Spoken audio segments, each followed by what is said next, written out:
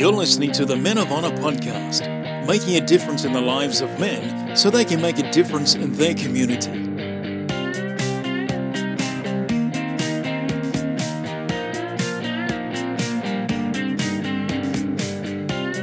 You can listen to all previous episodes at menofhonor.club. In the church today, there are men sitting in the pews and chairs that are as useless as the furniture they're sitting on. Most of them have no clue what they need to do for God's kingdom. Some couldn't care less. Still, others are too prideful to step out beyond what they already know and are stuck in their so-called comfort zone.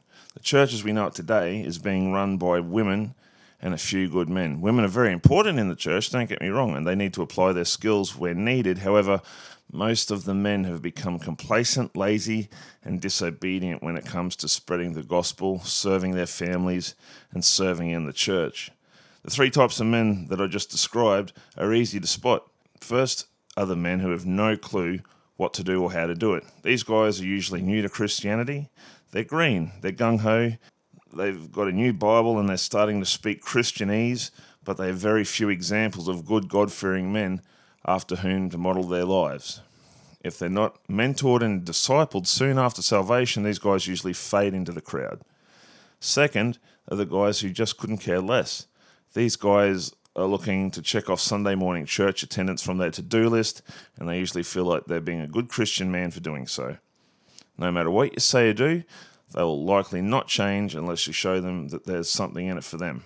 Their wives have dragged them along to church. Most of the time, they're polite and sometimes even nice, but they don't want to be involved in anything you have to offer. They're content to wait it out and sit in the back row. Thirdly are the men who won't change for anything, no matter what you tell them. If it didn't come from the King James Bible, they don't want to hear a word of it.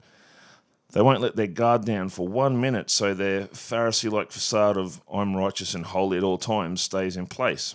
Although they usually are saved, they're not open to sharing their own past failures or their successes to help others in the church. They haven't eliminated their pride and embraced the humility of Christ.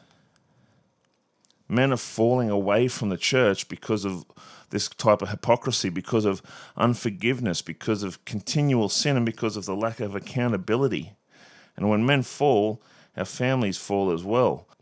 And when our family falls, the community begins to fall, and so forth and so on, and it's an awful snowball effect. The three groups of men described aren't the only kind of men in the church, but they're the most evident, and because of their lukewarm attitude towards Christianity, complacency has become Satan's most powerful tool. We need to change the mindset of the church and learn to be a community full of God-fearing, loving, honest men. Men who take one another under their wings to disciple and mentor. Men who will be bold and who will learn to hold each other accountable by the word of God. We need to grasp the urgency for change, for us to be intentional in our Christian walk. If we don't change, an entire generation of our children is going to be in dire straits. But in order to affect these three groups of men, we have to start with ourselves. We have to take 2 Peter 1 to heart and start applying diligence in our faith.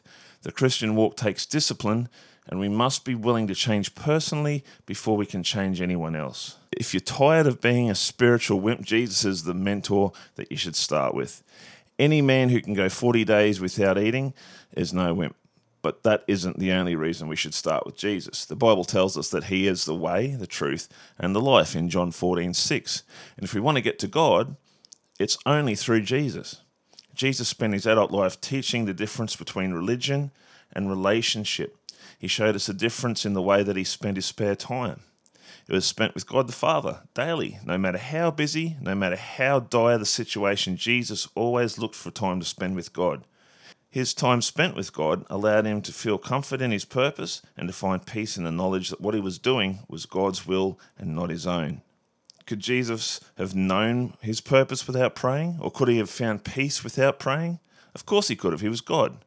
But when God gave us his Son as our example for life, he needed to show us the best way to spend time with the Father, and that was through prayer.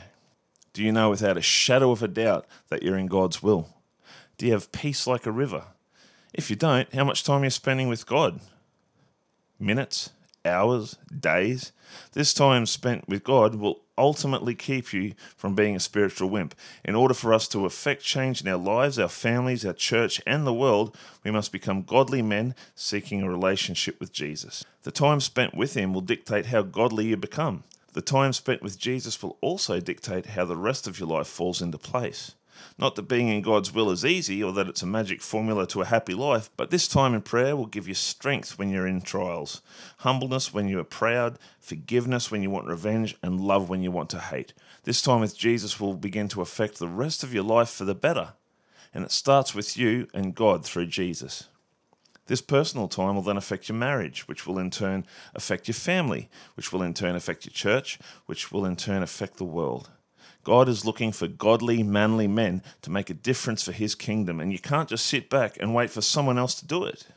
Let's stop being spiritual sissies and embrace the challenge. God's not looking for someone who can chew steel and bend iron, but a man who'll serve others and pray with his wife and read the word to his kids and be a godly example to those around him. Begin by kneeling, then pray and listen.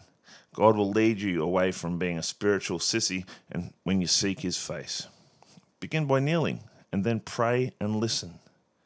God will lead you away from being a spiritual wimp when you seek His face.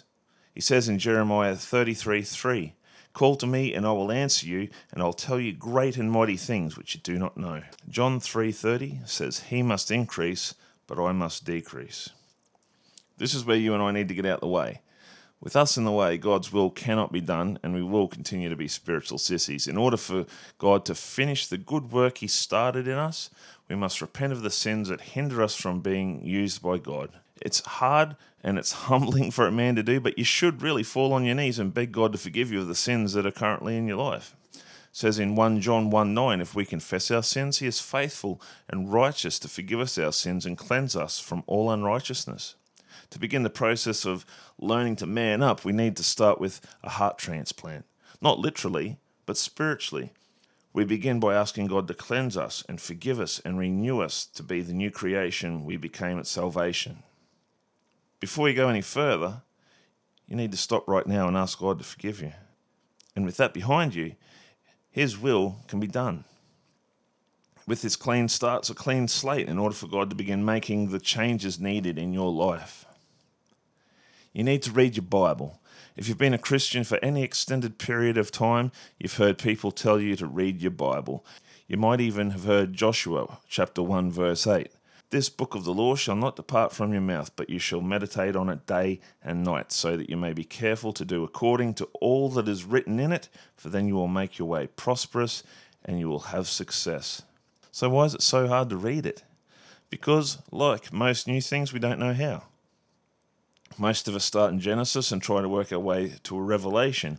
We start off fast and furious, but by the time we hit Numbers and Deuteronomy, we're spent. We don't get to share in the power of God's word because we don't allow it to soak in, so we quit. It's a lot like exercise. After a few weeks of sweating, we start to get discouraged when we don't see the instant results. But if we would just keep going, the change would be noticeable in the way that we look and feel.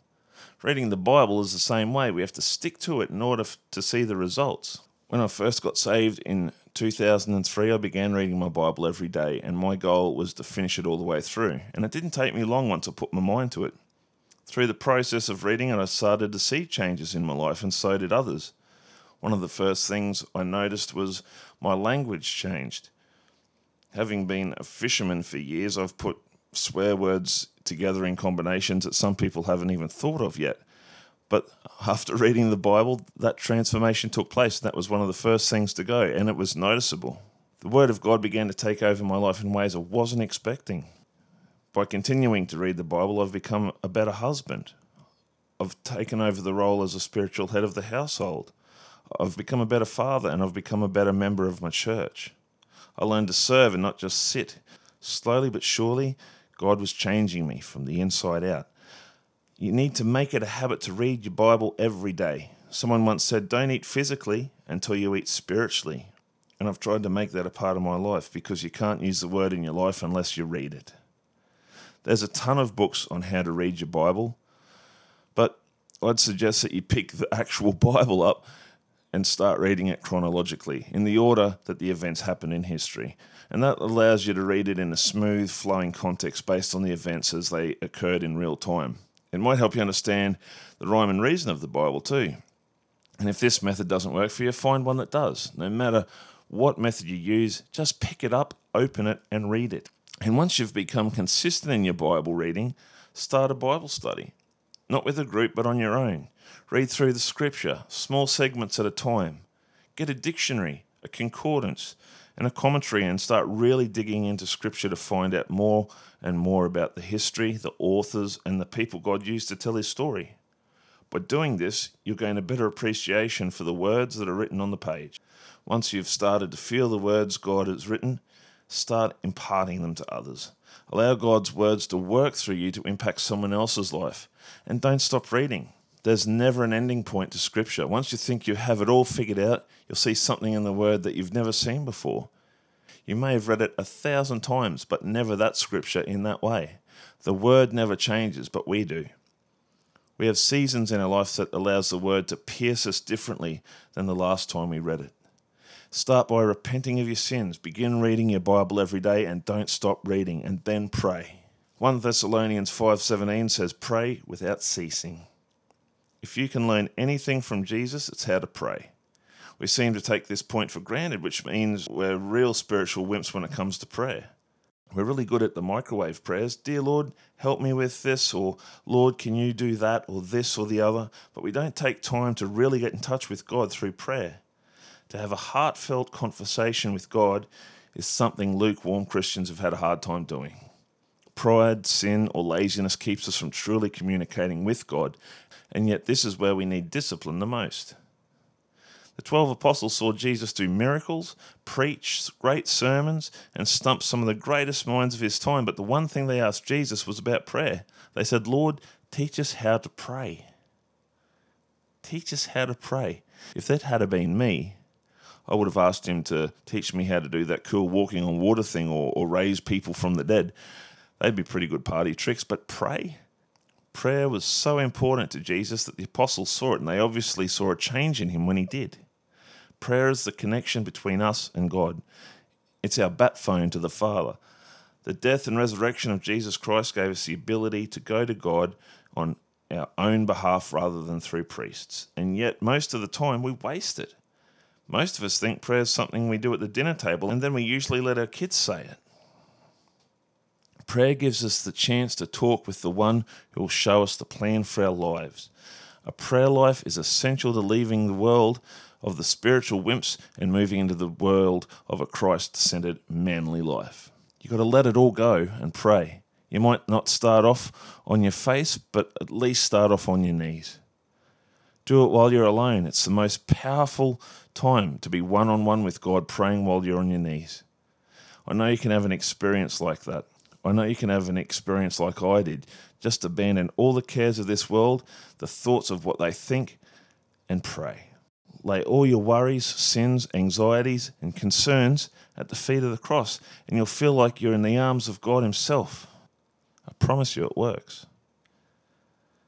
You need to man up when it comes to prayer. Become a man of heartfelt prayer. To be like Jesus, we need to act like Jesus. And he prayed daily. So should we. We need to man up and get prayed up. Now the apostles made this request, "Lord, teach us how to pray."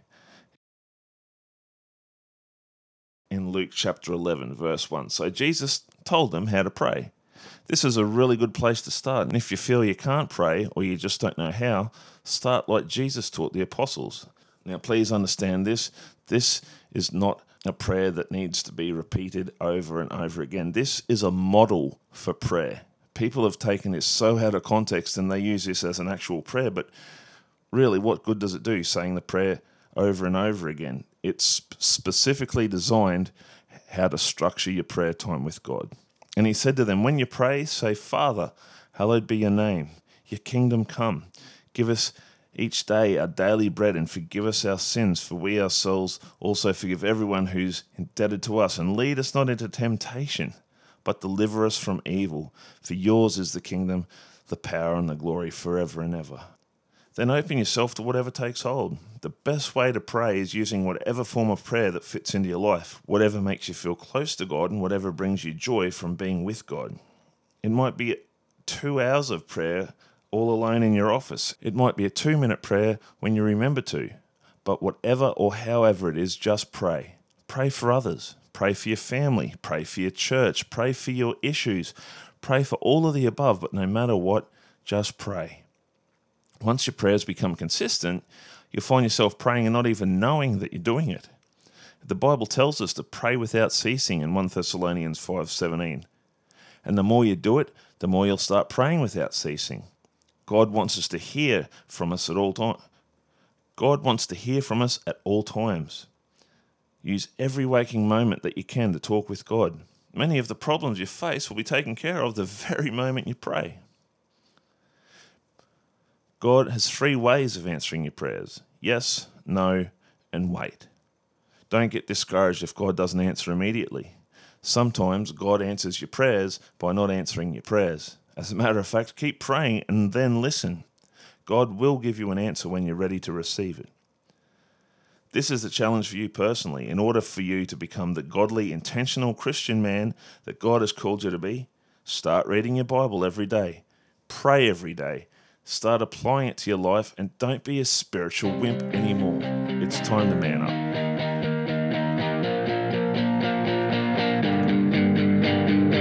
Would you like to run Men of Honor in your church or small group? To find out more, email us at menofhonor.club for a free resource pack. Men of Honor, making a difference in the lives of men so they can make a difference in their community.